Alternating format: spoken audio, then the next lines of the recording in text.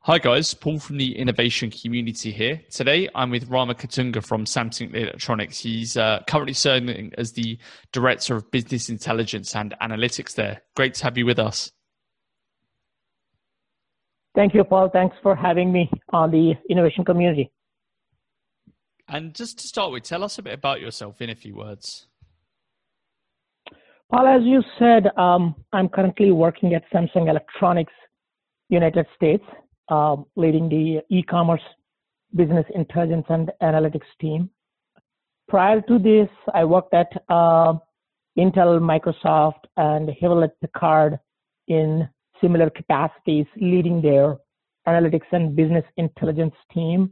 All along, my life is pretty much intertwined with data. As I'm building my career, I became very industry agnostic. I worked in insurance, I worked in banking, I worked in technology, I worked in oil and gas. So I'm a very industry agnostic person and enabled organizations with the proper analytics they needed from zero to fully functional in certain areas, from picked it up from somebody else left and then made it fully functional. And across the way, I did fail in certain areas, but I started my career like most IT careers, start as a developer. And storytelling through the data is become my DNA. Fantastic stuff. So where did your data career really begin, would you say? So early beginning in the career, I started working on computer-aided design and computer-aided manufacturing in India's top consulting company. It's called the Tata Consulting Services. And there I got an opportunity to work with the big clients. And then when we were integrating the computer-aided design with then manufacturing resource planning MRP systems, and that's where I exposed to the data, and that's how I started. I think I believe the manufacturing bill of materials is my first data table that I remember. And how has that changed over time? So over time, I came to United States in 1997 and started working on PeopleSoft ERP system, enterprise system. And when I implemented that at US, the most largest insurance company, as we are coming along, business partners started asking, hey, how many policies we have, how many policies in the month of October, November. So they started asking questions that requires me to collect the data and provide some aggregated details. So those questions allowed me to look at the data, not just the contemporary perspective, but also looking at the historical trends about the customers, the insurance policies, who is my top customers, top 100 customers.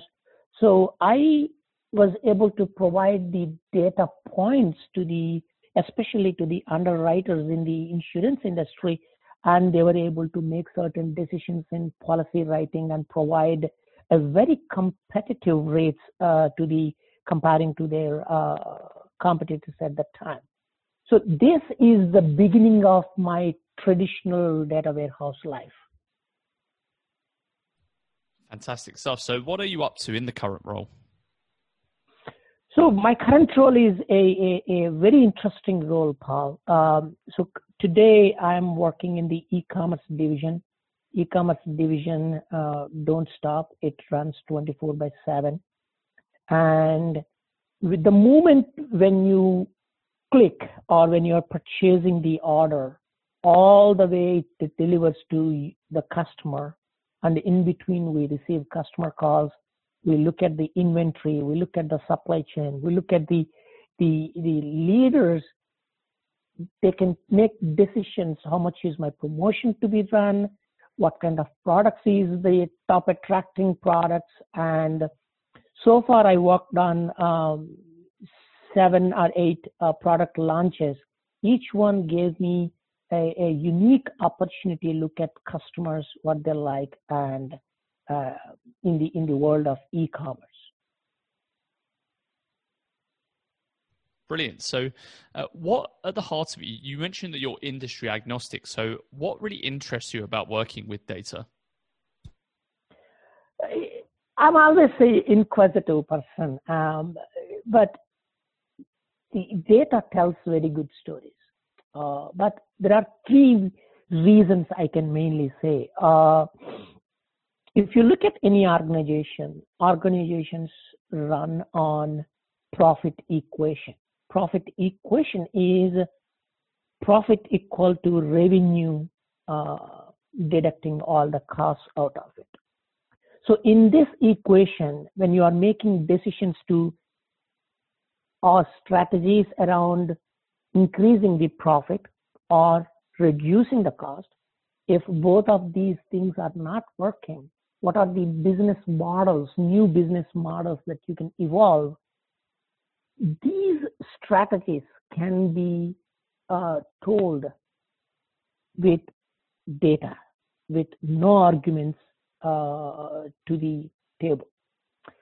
So that's one thing. The other thing is in the last decade or so, data science is through data is telling some mysterious stories like Target Teen Mom story or the Moneyball story, or the Google-like companies are making a wonderful advantage of data, and data tells through data science a lot of mysterious stories.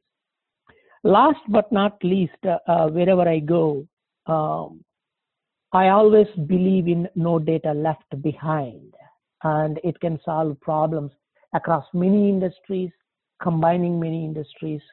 So that's why I like data very much. And you mentioned that a lot of what you do is about building and bringing people into and analytics into organizations. In your opinion, how do leaders bring analytics into businesses? So I've been working with many companies from matured organizations to the not so matured in terms of data and analytics. The way there is no one Bible or there's no one book of business intelligence or analytics that can give a standard way, but there are common factors, right? So when you look at the low-hanging fruits of the organization, every organization gives you an opportunity to look at their problems. First, look at the problem. Don't look at the technology or anything. Do small. Identify the problem. Think big. Start very small. Like just start with an Excel, give the report, and then work with the business and understand their problem and make sure they understand the data and they understand what story that is telling. Is it declining the revenue just for that product, or is it overall it is impacting the organization, especially in the COVID-like times? There is only a specific set of products that you can be able to sell, not all of them. So these things are leaders have to pay attention to in the organization. Think big, start small, scale fast. That's how you have to start in the analytics world. Yeah, that's some fantastic, and you summarized it really well at the end, which I really like. So just thank you, Paul. Reaching from your experiences then, what are some of the major successes that you've achieved over your career? So as I said, I worked from many industries. When I was working for one of the large operating systems company, in Seattle, providing the revenue analytics to the CEO, which in turn providing that to the quarterly declaration to the SEC. That's one of the major success I did. And then when I was working in Chicago, I started working with a healthcare company. Healthcare company has really given me an opportunity. I consider that's my second MBA in healthcare, and that gave me unique opportunity. I worked with almost 25 CEOs across the country, 175 vendors, and it gave me an opportunity to start the analytics from the beginning, and then started providing the basic things first. In the healthcare, almost 70 to 80% of the healthcare companies don't have the basic operational report. How many patients coming, how many patients going, how many patients staying, how long, how many patients are coming in ER, helps them to scale their operations better. So that is one of my major success in providing that report to that healthcare organization. That's brilliant. And what do you think was the biggest impact that you made on a transformation? So through data, Paul, transformation is a very good opportunity that leaders can look at it. So when I was working for a semiconductor company in United States, I was working for a global marketing team. Their budget is in terms of billions for that marketing division, and yet they were running the marketing campaigns of larger capacity across the globe very manually. It's going on a email systems and the Excel, Microsoft Excel. So all these things is caused to look at how successful each campaign is, how much it impacted on my brand value, how much it impacted on my sales growth. These things are really trouble engaging them when you are running manually. So I started working with a very small dashboard on Excel, consolidating all the information and providing that to the leaders, gave them a very comprehensive look on how their campaign at each country, at each level, at each division, how it is running. And marketing campaigns are very complex data. It is not so structured when you are dealing with a lot of surveys and a lot of data collection through third parties. It is not easy.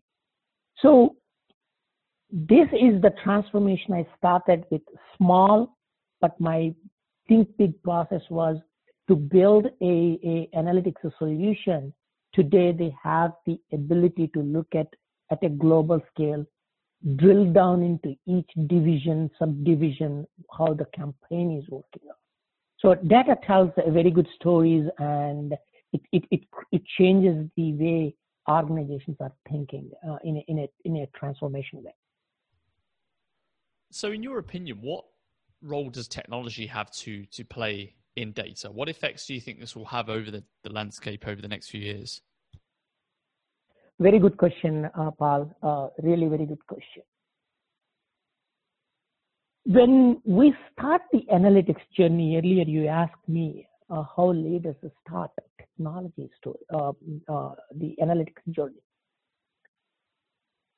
If you start with technology, lots of leaders don't understand the jargon and the technology, how it works in data. That's not how you start the journey. But technology is an enabler to bring the data into a leader's hand so that they can run their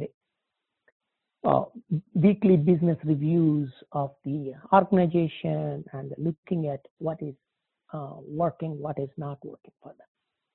So in today's world, if you want to take advantage of scaling, cloud platforms like Amazon Web Services, Google Cloud Platform are bringing unique features so that you can quickly bring the hardware infrastructure, software infrastructure, the computing power quickly. And you can start very small. You can start with a very minuscule amount of budget and then quickly enable the data analytics in your organization.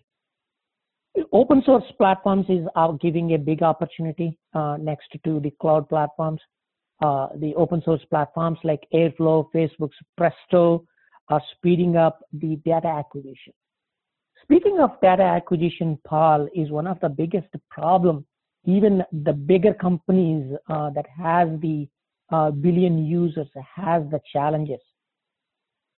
So in this, it used to take months and months to acquire the data. Now you can be able to do it in weeks, if not days. So, and then Python's opportunities are really, really abundant, and the R scripting language both has a huge community support and became the de facto tools for data science and machine learning today. If you look at Google, they are offering their own TensorFlow. Amazon is offering a lot of libraries for machine learning, giving them the opportunity to exercise to solve many problems in deep learning and machine learning. So data is a unique beast, and it has its set of problems no matter what kind of technology you use. Respecting the culture of the organization, you need to utilize the technology, and that will solve the problems. So in the coming future, what I'm expecting is analytics as a service, tools that provide. There are already many tools right now available to the consumers and the organizations that helps them solve the problems. But again, data is a unique beast and it has its own challenge. But coming to the Hadoop is not a smooth solution to my knowledge. It has its own problems. But if people are thinking Hadoop is a silver bullet, that's not correct. It has its own problems, especially for small and mid-range companies. Hadoop is not a smooth solution, and it is more pain than a scale.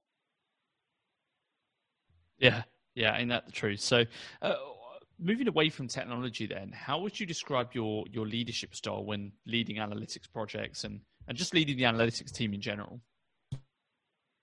It's a very good question, actually, and at the end of the day, organization means people, and especially in the data world, when you are leading large teams like the data engineering teams, your BI teams, your technical product managers, your program managers, they're very highly analytical and they work long hours. They are constantly challenged by the data, and data world is very stressful part. But when it comes to the team, not in general to the data, but especially in data, you have to listen to them. You have to understand what they are talking. And they don't realize whether they are having issues from a personal friend or data is causing issues and organizations poses some kind of political challenges in getting the data, delivering the data.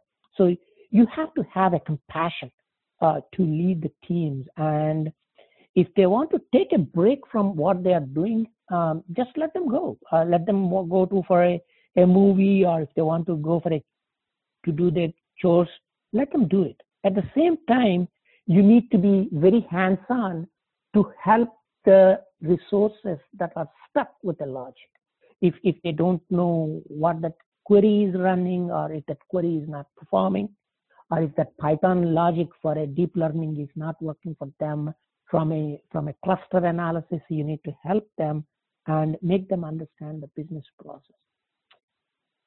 you need to have the compassion, and you need to be the hands-on person, and then you need to help them understand why they are doing what they are doing. So I addresses those leadership needs from a people management perspective. It's not just because they need it. As a person, my leadership style is to lead by values and compassion. And what about with the senior leadership team when you're trying to convince them of the value? Because obviously sometimes that can be a challenge too. So luckily, in my current organization, I don't need to convince them of any data needs. But in general, the data need should come from the sponsorship or from the top leaders who understands the value of the data.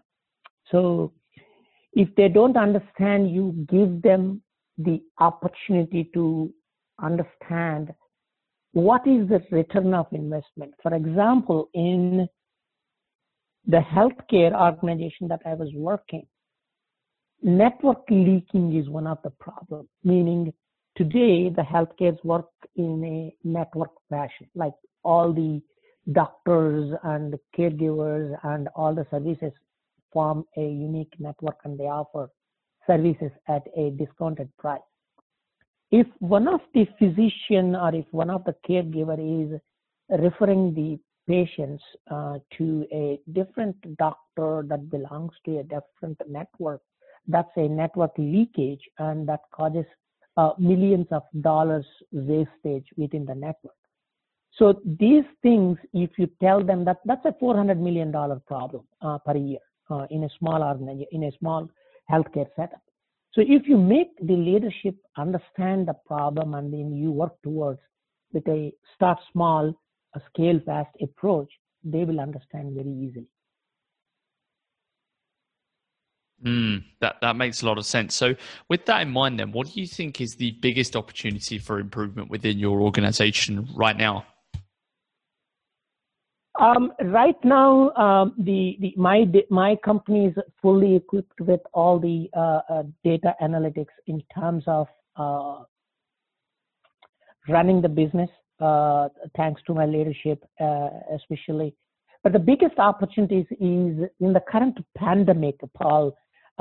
Things are different. We haven't seen what we are seeing today in the past. We don't have historical references, but each pandemic, each crisis gives us an opportunity to look at the customers, look at the way the customers looked at the products is completely different. And automation is the biggest opportunity for us with a lot of budgets cutting, revenues are at stake.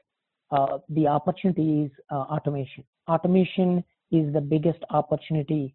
Of course, there's nothing that replaces the human being values and the human being's skill. But again, if you combine human beings with the automation, that really provides the right scaling, and that gives the ability to solve the problems at ease in the data analytics world.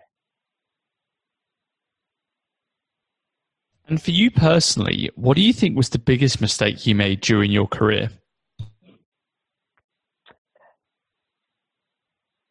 I don't consider them as mistakes every time I do something that did not give me the result, the outcome that I wanted, or the outcome that we all wanted. I see them as an opportunities. I see them as a lessons learned.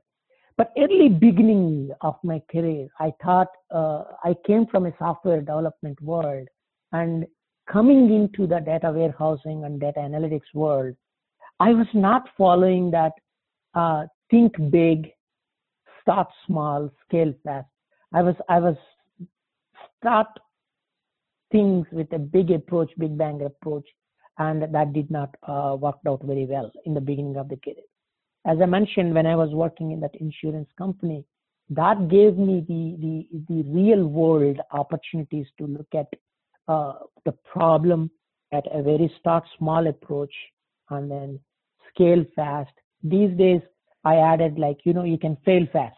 If you are taking 1 year to fail in your project or in your approach, it's a waste of money and it's waste of resources and it costs organizations a lot. So think big, start small, scale fast, fail fast, and that's the approach I follow right now. And it sounds like a good tactic. But you mentioned earlier about the pandemic. How has that affected your role and organization? So in general, none of my team or myself didn't get affected by this pandemic. Of course, we started working from home, and there is no difference between working from on-premise to the working from home, except like we are working at long hours from home. But on a positive note, we are spending a lot of time on automation, trying to make things automated, identifying the issues that triggers out of a business process and helping me streamlining the things. But on a personal front, I'm spending a lot of time on jogging and meditation. So both professional and personal front, COVID is impacting me in a positive way. Sounds like it. What does your routine look like? So my routine, I just start with in my office, I daily scrums, and then like the daily stand-up meetings with my operations team. How is the click-to delivery is working? How is my inventory? How is my supply chain doing? And then sometimes we work with the category managers on the e-commerce side of it. We let not everything works as planned. Sometimes you get some kind of a additional reporting needs. We call it as ad hoc reports.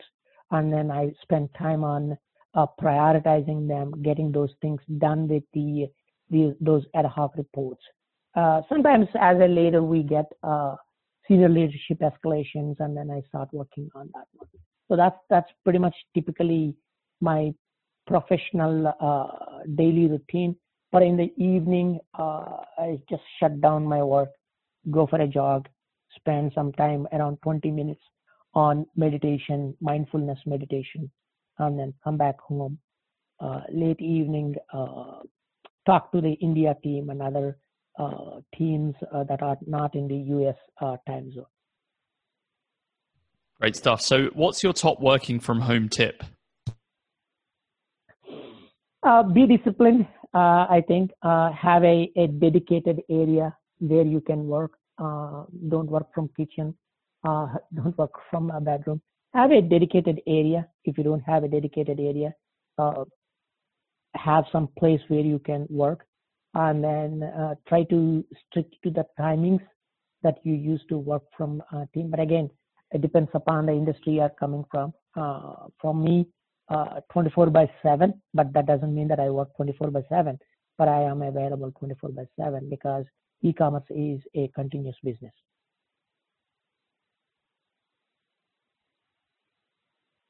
And what's the best piece of advice you ever received? The best piece of advice that I received was time is money. When you are implementing a strategy, you think by saving some money, and if that saving is taking a long time to build a solution, that is again money. So time is money. By saving money, do not lose time. This is the best advice I received from a chief information officer at an oil industry. And what are you curious about right now? So this pandemic is impacting every single person, every single organization on the globe. Again, every fall comes with a great rise. And I'm very curious to know what this pandemic is going to give the opportunity. Is it going to change the way the academics, institutions, universities operate? Or is it going to change the healthcare? Or is it going to change the clinical research? Or is it going to change the social networking in a bigger way?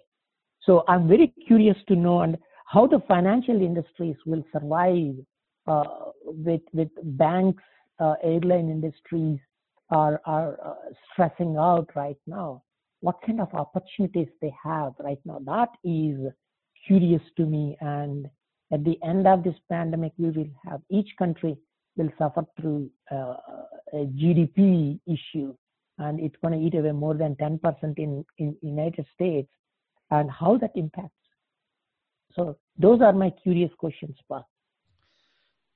And who is your favorite thought leader or author or general person in the space? My sole interesting person is from India. He's Gandhi. Gandhi is the greatest freedom fighter for generations and generations to remember his values as a leadership. He just followed a non-violence movement in India, yet he impacted billions of people through his leadership and achieved what he wants. So as a leader in analytics organization, I believe in his philosophies and his strategies, and I like him very much. And that's definitely a great example too. What is your favorite quote? My favorite quote is the New York journalist said long time ago, that's the think big, start small, scale fast, and fail fast. That is my guiding principle, and that's my data Bible today that I abide to. A few years ago, I just added no data left behind. That's the favorite quote that I go by. And lastly, what advice would you give for aspiring leaders in data?